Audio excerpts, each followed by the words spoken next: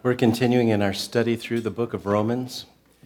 This morning we're in Romans chapter 4. We're going to take the first half of the chapter this morning. We're going to talk about faith, a faith that actually works. Recently, in Massachusetts, the Bar Association of the Lawyers Journal, there were a list of various questions that lawyers have been known to ask in court. Here's one such list of questions that a lawyer asked.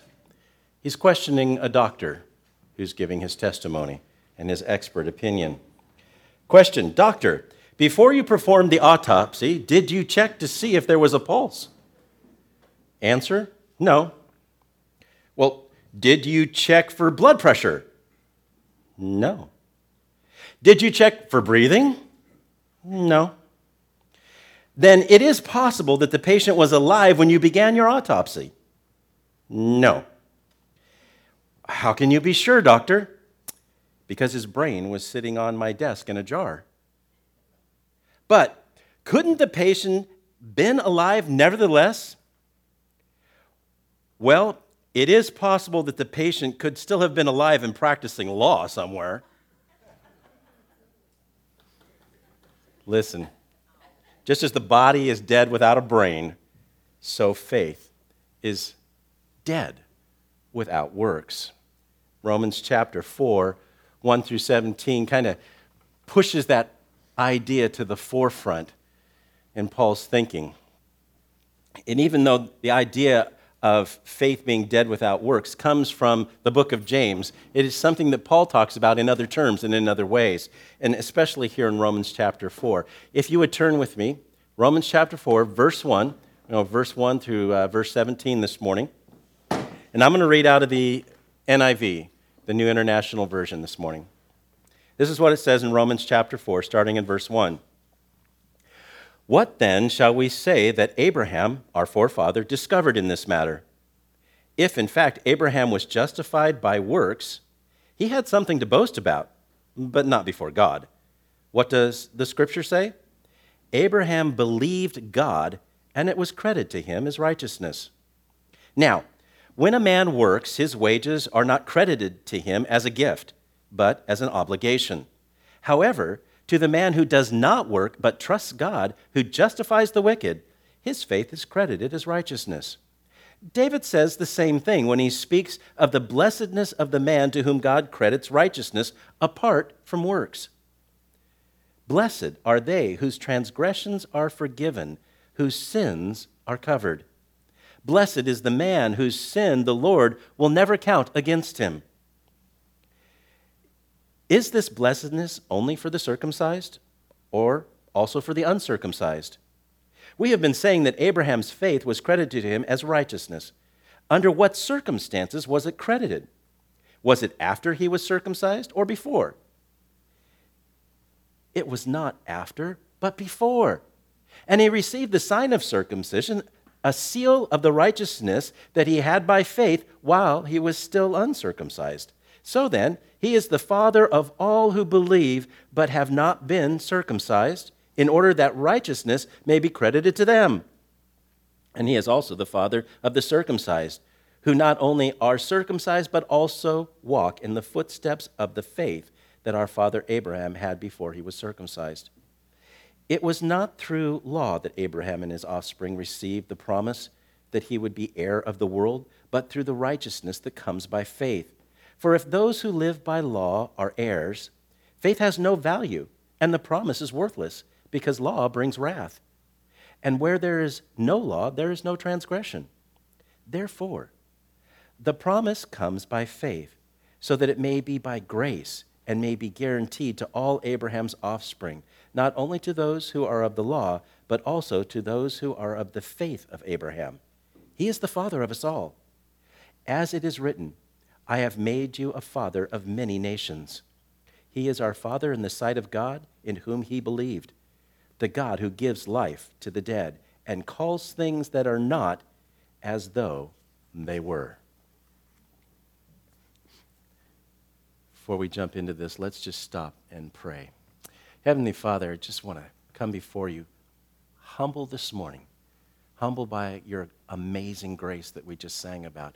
Grace that combines with faith that brings about the greatest treasure of all, a relationship with you, a relationship through your Son, a relationship empowered by your Holy Spirit.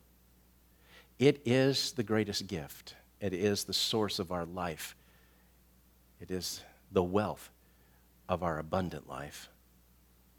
It is all about just having a relationship with you. Father, help us to see this morning through the words of Paul how our faith works together with what you prompt us to do through the Holy Spirit, that the two are entwined together. In Jesus' name, amen. Moses wrote about Abraham. You do realize that what's written about Genesis was not written in Abraham's day. It was written hundreds of years later by Moses, the lawgiver. Moses is credited with writing the first 5 books of our Old Testament. It's called the Pentateuch, penta meaning 5, okay? Tuk meaning books, okay? The idea, the first 5 books are all accredited to a man named Moses, who wrote them far after the time that Abraham lived.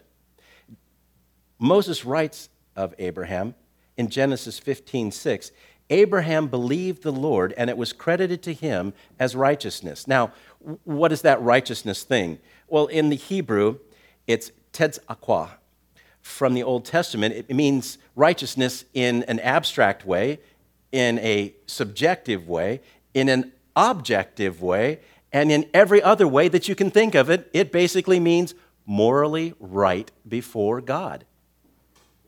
It also has and carries the meaning, which is kind of singular to Judaism alone, that it is prosperity. Righteousness and prosperity are actually the same word, just translated in different contexts differently. In the Jewish mindset, righteousness was connected to prosperity. In other words, to prosper was to live connected to God in a right fashion. It does not mean that to live righteously before God will bring prosperity. It means that righteousness before God is its own prosperity. Faith is not works. However, works can be an expression of faith. You need to understand that concept as we move forward. Faith is not works. However, works can be an expression of faith. Abraham did as God asked him to do. By faith, what he did was accredited to him as righteousness. He packed up his family and he moved from his hometown to a land where he was not known, a land that he didn't even know himself, because God had promised to make Abraham great. Did you catch that? God had promised to make Abraham great. And God is good to his word. And Abraham, in faith, believed that God would be good to his word. So, in faith, he moved. That is the action. Faith is always tied to an action.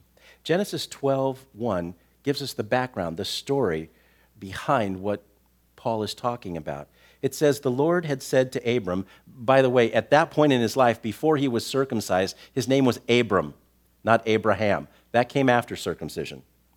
The Lord had said to Abram, leave your country, your people, and your father's household, and go to the land I will show you. I will make you into a great nation, and I will bless you. I will make your name great, and you will be a blessing. I will bless those who bless you, and whoever curses you, I will curse. And all peoples on earth will be blessed through you. So Abraham left, as the Lord had told him, and Lot went with him. Abraham was 75 years old when he set out from Haran. A couple of things you need to see here. First, in order for Abram to be blessed of God, he had to actually connect to God, right? There's a principle there for our lives. In order to be blessed by God, he had to connect with God. What would have happened if God came calling and Abraham wasn't listening? I know that sounds a little strange, but I believe it happens more often than not, that God comes calling, the Holy Spirit comes tapping on our lives, and we're really not paying much attention. Faith, expressed in obedience, requires that we do two things. First, that we hear from God, and second, we act upon what we hear. That really is the second thing that I want you to see here. Faith is not faith if it's only hearing. Folks, faith is not faith if it's only hearing. If Abram had heard God and understood God but failed to go, would he have been found righteous by God? If we believe James in the New Testament, then the answer is a stunning no. Listen to what James has to say in James chapter 2, verse 14. What good is it, my brothers, if a man claims to have faith but has no deeds, no actions to go along with that faith? Can such a faith actually save him? Suppose a brother or sister is without clothes and daily food. If one of you says to him, "Go, I wish you well, keep warm and well fed," but does nothing about his physical needs, what good is it? In the same way, faith by itself, if it is not accompanied by action, is dead. But someone will say, well, you have faith, I have deeds. Show me your faith without deeds, and I will show you my faith by what I do. You believe that there is one God. Good. Listen, even the demons believe that and shudder. James' point is very clear here. Faith needs an expression. Actually, faith needs two things. It needs an object, and then it needs an expression. Depending on the object of your faith, I can have a lot of faith in me, okay? Still not going to get me anywhere. Having the right object of your faith is really important, but it also needs action. It needs expression. James goes on to say, "You foolish man, do you want evidence that your faith without deeds is useless? Was not our ancestor Abraham considered righteous for what he did when he offered his son Isaac on the altar? You see that his faith and his actions were working together, and his faith was made complete by what he did. And the scripture was fulfilled that says, Abraham believed God, and it was credited to him as righteousness, and he was called God's friend," which is what was shared with us this morning from Isaiah. You see that a person is justified by what he does and not by faith alone. In the same way, was not even Rahab the prostitute considered righteous for what she did when she gave lodging to the spies and sent them off in a different direction? As the body without the spirit is dead, so faith without deeds is dead. Faith, if not acted upon, is dead faith. I said last week that there was no creed that you could quote, which is religion, by the way, no prayer you could speak that would grant you eternal life. That's why Paul writes in Ephesians 2:8, "For it is by grace that you have been saved through faith, and not that of yourselves. It is the gift of God, so that no man can boast." Listen carefully. If you are saved, there will be, not should be, there will be evidence of your salvation in your life through your works. It will show up in your deeds. It will show up in your demeanor. It will show up in the way that you live. It will transform your life. That's what faith does. Abraham believed God. It was credited to him as righteousness. Why? Verse 4, "So Abraham left as the Lord told him." Abraham did what God said. He was obedient. He followed God's leading. He did what God said to do. It's called being faithful or full of faith. It is what faith is about. Okay, so works won't save you, right? Are we agreed? Okay, apparently we're not agreed. Are we agreed? All right, okay, good. I just want to make sure, because if I need to go back over that, I'll go back over that. I don't want to, Bo. Works don't save you. But God's grace with your faith will, right? That's what Ephesians 2:8 and 9 says. And faith is demonstrated in works, right? Okay, so where does that leave the very next verse in our passage? In verse 4, Paul says, now when a man works, his wages are not credited to him as a gift, but as an obligation. However, to the man who does not work, but trusts God, who justifies the wicked, his faith is credited as righteousness. Oh, wait a minute. Didn't we say that faith was involved with works? But Paul says that, wait a minute, the man who does not work, but trusts God, who justifies the wicked, his faith is credited as righteousness. Okay, it's starting to get kind of confusing, huh? Okay? Sounds like Paul is saying that only faith without works is credited as righteousness. Yes, exactly. Okay, now you're really confusing me, right? Faith, folks, does not equal works. Works does not equal faith. Works are not faith. Faith is only demonstrated in works. Get that? In other words, works are the outflow, the natural byproduct of real faith.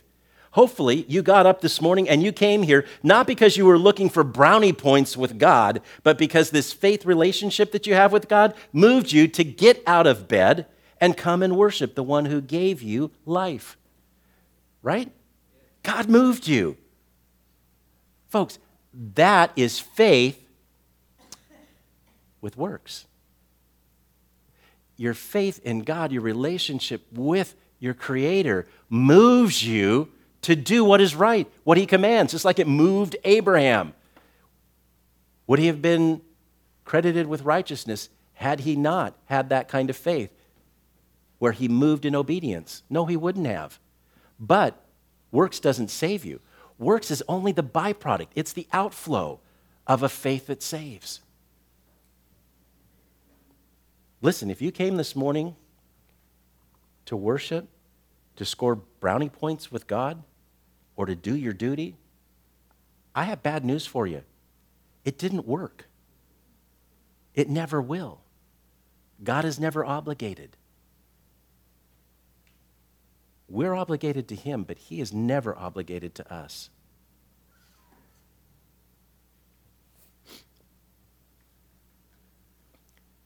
We move because He moves us. I was asked this morning about our church planting thing, and I told the person, I'm going to talk about that this morning because it falls right in with Abraham. We came here to plant a church. We had other places that we visited before we came to Santa Maria to plant a church. So why come to Santa Maria? Especially when we went to a place called Sparks, Nevada. It's just over the border of California into Nevada, next to Reno. And we met a church planter there that had been there for 5 years, and he had a church of 1,200 people already. And he invited us to come, and he said, Scott, I'll give you an office in my building. I'll let you preach to my people. And when you're ready to launch your church, you can take as many with you as will go. That's an incredible offer. You stop and think about it. He had planted 2 small churches out of his church already, and both of those pastors left with over 100 people. He'd done the same thing. And when we left our meeting with him, Jan and I were going, yeah, boy, this is a great way to plant a church. I think we want to do this. Besides the fact that we totally connected with him and his wife. We had a lot of the same background. We just fell in love with one another right away. It was great. We stayed the night at their house, and we just had great time with them. The next day, we were going to Sunday services at one of his church plants out of his church, another pastor. And that pastor took us out to lunch afterwards, and he asked us a question that really made us come up short. Why are you coming here? Well, because we're following God's lead. Well, why are you coming here? You're from California, right? Yeah, we are. You own a house in California? Yes, we do. Well, why are you coming here? People like us, we can't afford to move to California. It's too expensive. You already own a home. California needs churches. Why are you coming here? And it felt, at the moment, it was like, you don't want us here? What did we do wrong? Do you not like Californians in Nevada? I thought you liked us. We went away from that meeting going, what's going on here? And on the way home, we had already visited Santa Maria. It was the first place we came. On the way home, I had to have a serious conversation with God. What's going on, God? We thought this was the perfect place and the perfect way to plant a church. And now it's not feeling like This is what you have for us. And I very distinctly heard God tell me, are you planting your church or mine? You see, I was afraid of this. I was afraid of coming to Santa Maria. Talked about fear this morning. I was afraid to come to Santa Maria. Why? Because Santa Maria was what they call a parachute drop. I didn't know a soul here. I was like Abraham, going without knowing. I didn't know anybody. Abraham was headed to a land he didn't have any connections. I didn't want to come to Santa Maria because it was a parachute drop. I didn't know the first thing about starting a church without any people. But you know what? I had to answer that question honestly. Is this about me or is it about God? Am I going to move in faith, believing? Am I going to be like Abraham and go without knowing? That's why this church exists today, folks. Because we made the choice to move by faith. I'm not saying that was easy. I'm not saying it didn't come with a whole lot of hardships and a whole lot of trials. It did. But I wouldn't trade any of them. Not a single one. For what we're experiencing now and what we're looking forward to as we move forward. I didn't come here to plant a church so I could score points with God. I came because my faith in his calling on my life, like Abraham, made coming here a no-brainer for me. Any other response for me would have been disobedience, which is sin. It would have been the same thing for Abraham, and it's the same thing for you as well. James 4:17 says, therefore, to one who knows the right thing to do and does not do it, to him it is sin. Now, I know this may sound harsh, but there's just simple truth to it. So grab onto this. If you had chosen to stay in bed this morning or do whatever else you might have done and not come here, not come and worship God, not spent time loving on one another, all that other stuff that comes with being here together, if you would have just dismissed that, yes, that would have been sin. It's just simple truth. Would it send you to hell? No. No. That's, it's about the song we sang, grace, okay? That's why we need grace because, our sins aren't accounted against us because of Jesus' sacrifice for us. But make no mistake, sin does have consequence, folks. It always does. What if Abraham chose not to go where God was leading him? Would the Jewish nation have not existed? No. God would have found someone else, and that someone else would have been the father of the Jewish nation. His name would have been Harry or whatever, it just wouldn't have been Abraham. God would not have changed his plan to save us. He knew what he wanted. He was just looking for somebody who would step out in faith and get it done. Before Abraham, the Jews didn't exist. Abraham was actually from the land of the Chaldeans. He was Chaldean. He wasn't Jewish. God called him out of that in order to have a people of his own, that a Messiah could be born so that we could have Jesus. It's the same with us.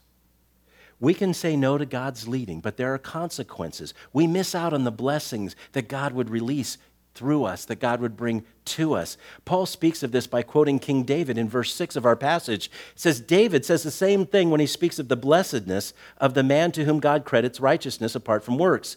Blessed are they whose transgressions are forgiven, whose sins are covered. Blessed is the man whose sin the Lord will never count against him. Again, that blessed means happy. Actually, it means extremely happy. If you want to go so far as to say hilariously happy, that would still be correct. Ridiculously happy is the man whose sins will never be counted against him. That is happy on the level you can't get any happier. When we move in faith to God's leading, it is credited to us as righteousness, not because works, because it is by faith that we move. That moving in faith brings blessing. Moses wrote about Abraham in Genesis 15:6. Abraham believed the Lord. It was credited to him as righteousness.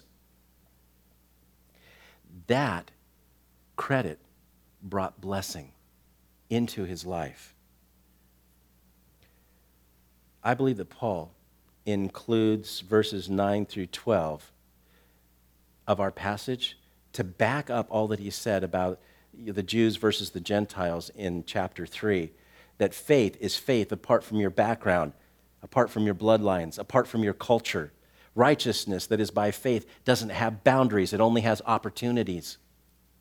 Why is that important to us? Again, it's one of those issues that doesn't seem to have bearing on the church like ours. We don't have Jewish people that I'm aware of in our congregation,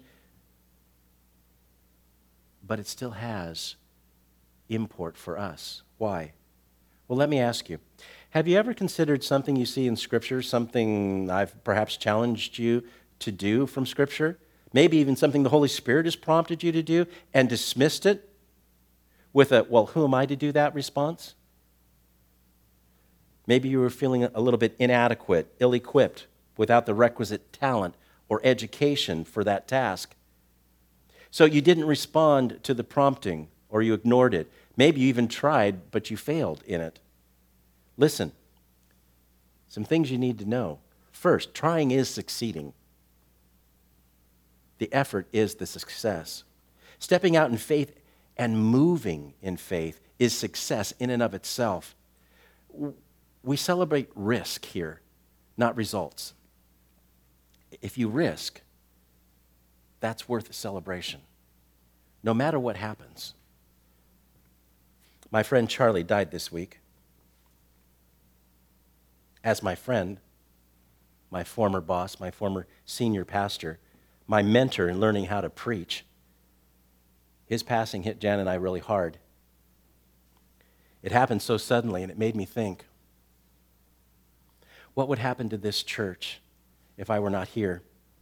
If God moved me somewhere else, or like Charlie, God took me home, would the church continue? If it didn't, would it be called a failed church plant? Now, I know that sounds a little morbid, but bear with me. I have a point to make here. It would never be a failure. We risked and we moved together, all of us, in faith. And that is always rewarded because that is always success, folks. Risk is success. People got saved. Lots of people got saved. More people have been saved in the last 9 years since I've been here in my life that I've led to the Lord than in all my years of being a Christian before that. People got saved. People were baptized into God's forever family. Some of you are sitting here right now. A lot of the people got saved through that radio program that we had for 3 years. I'll never meet those people personally, but it still changed their lives. People got freedom, set free from lies and wounds that were making their life hell on earth. People got hope.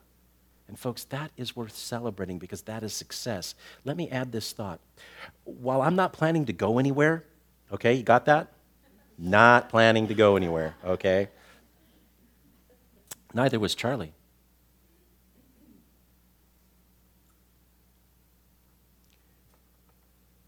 I think it was the 26th of January, Charlie preached a message on eternity.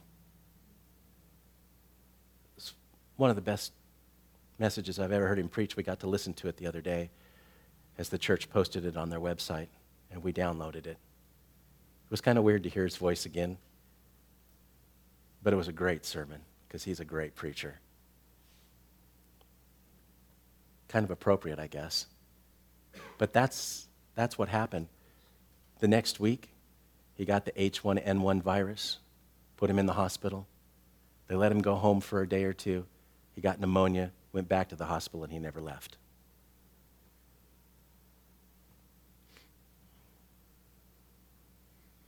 While I'm not planning to go anywhere, neither was Charlie.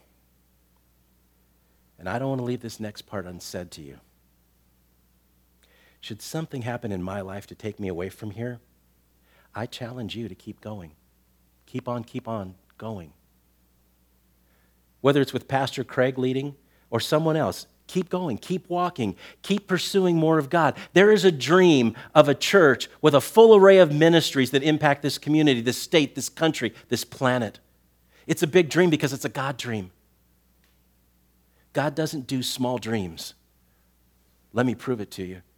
He promised to make Abraham the father of many nations, right? That's what it says in verse 17 of our passage. He promised to make Abraham the father of many nations. The word nations in the Greek is ethnos. It's where we get our word ethnic. It means peoples. Specifically, it means non-Jewish people. Paul is talking about Abraham being the father of many peoples, not just the Jews. It's a big promise. It's a big dream. Don't ever get discouraged. Don't give up. God will bring to pass what he has willed as we step out in faith and in faithfulness keep going for more of him. Remember, he is the rewarder of those who seek him, and that's a promise. Which brings me to the last thing in this passage I want you to see this morning. The promise that's contained here. Verse 16, therefore the promise comes by faith, so that it may be by grace and may be guaranteed to all Abraham's offspring, not only to those who are of the law, but also to those who are of the faith of Abraham. He is the father of us all. As it is written, I have made you a father of many nations. He is our father in the sight of God in whom he believed, the God who gives life to the dead and calls things that are not as though they were. You know, that last line, this whole thing's a promise, but that last line, the God who gives life to the dead and calls things that are not as though they were, that line gets used and interpreted in a lot of strange ways. It really has only one clear meaning. It is a statement of faith in God who is faithful to his promises. You see, God promised Abraham that he would be the father of many nations, many peoples. Today, you and I, we are a part of that promise fulfilled. When the promise was given to Abraham, the scripture says in Genesis, he was already 75 years old. His wife Sarah was well beyond childbearing age and barren to that point. They had no children. God called Abraham a father of many nations when being a father wasn't even on the table anymore, at least in human terms. But that didn't stop God, and it didn't stop Abraham and Sarah. It is God calling that which is not as though it were. Let me bring this home to us. I look around me this morning. We're almost 10 years in this church plant. This year, we will complete our 10th year come October. And even if we were all here this morning, we'd only number 50 to 60 people. Not very many considering the dream of a church that will impact and change the world. After almost 10 years, we don't even have a building of our own yet. But none of that matters to a God who calls things that are not as though they were. You understand that? By the way, keep praying for the building. It's coming. I know that it's coming. And I believe with all of my heart, it's coming this year. I don't know how to explain that, okay? But I believe that it is coming this year. I just thought I'd share that. Amen. That's right. Do you know what amen means? So be it, okay? Speaking of what is not as though it were. That's what amen means. Listen, I believe that there is great reward in faithfulness, and we have been faithful. In this life and the life to come, there is great reward. Charlie's lifelong mission statement for himself and for the two churches that I know that he pastored, okay, the one I was in and then the one that he's pastored for the last 9 years now. Charlie's lifelong mission statement was to know Jesus and to make him known. Had that same mission statement at Morgan Hill Bible 15 years ago when I first went to that church. Actually, it's longer than that now, isn't it? Oh my gosh. Anyways, Charlie stood before Jesus this week, and he heard those words from Matthew chapter 25, verse 23. Well done, good and faithful servant. Come, come into your master's happiness, his joy. Charlie was faithful. Part of the reward was to see all the lives that were changed as he allowed the Holy Spirit to work through him. Hundreds and hundreds of lives changed over the years, including the one that stands before you this morning. That is reward in the here and now. Then to see Jesus face to face, that is the reward to come.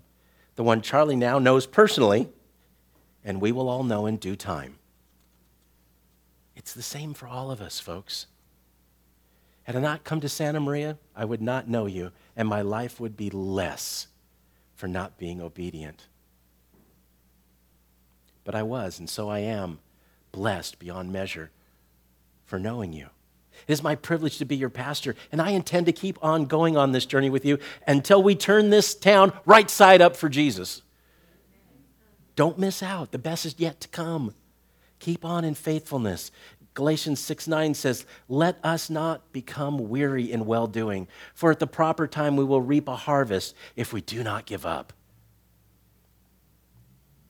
Listen, faith that moves mountains is a faith that first takes a step.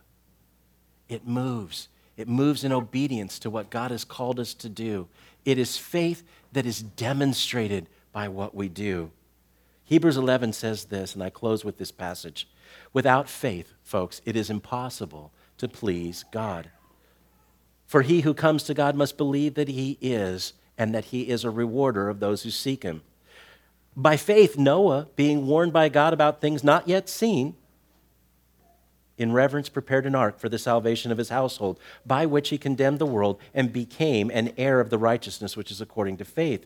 By faith, Abraham, when he was called, obeyed by going out to a place which he was to receive for an inheritance. And he went out not knowing where he was going. By faith, he lived as an alien in the land of promise, as in a foreign land, dwelling in tents with Isaac and Jacob, fellow heirs of that same promise. For he was looking for the city which has foundations, whose architect and builder is God. Listen, that day is coming too, and we will see the city that God builds, just like Charlie. Until then, we have the abundant privilege of being able to see the reward God has for us right here and right now as we step out in faith and we do what faith demands. We call those things into being that are not as though they were, and we move in that faith until those promises are realized, and then we move in the next level and the next level after that. Let's pray.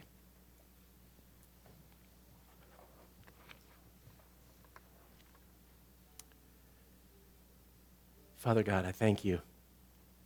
I thank you for people like Abraham, who decided to be faithful, who went without knowing, giving us a template for our faith, giving us a picture of what it means to be accredited with righteousness before you, a righteousness that comes through faith because we were faithful.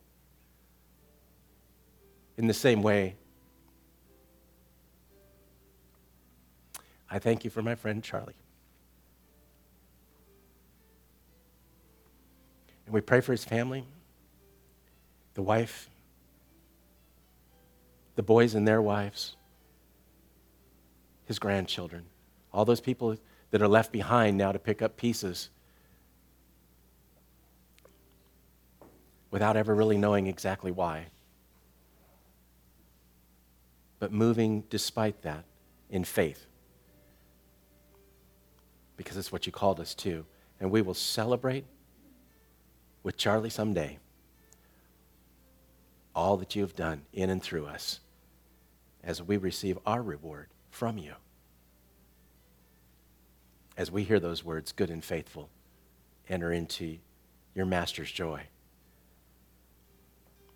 Thank you, Father, that you give us people like Abraham and people like Paul to challenge us, to move us, to get us excited about what's coming. Because that really is what this is about. It is what is coming. It's about what we can't see yet, but we claim in faith, believing, because that's the kind of God you are.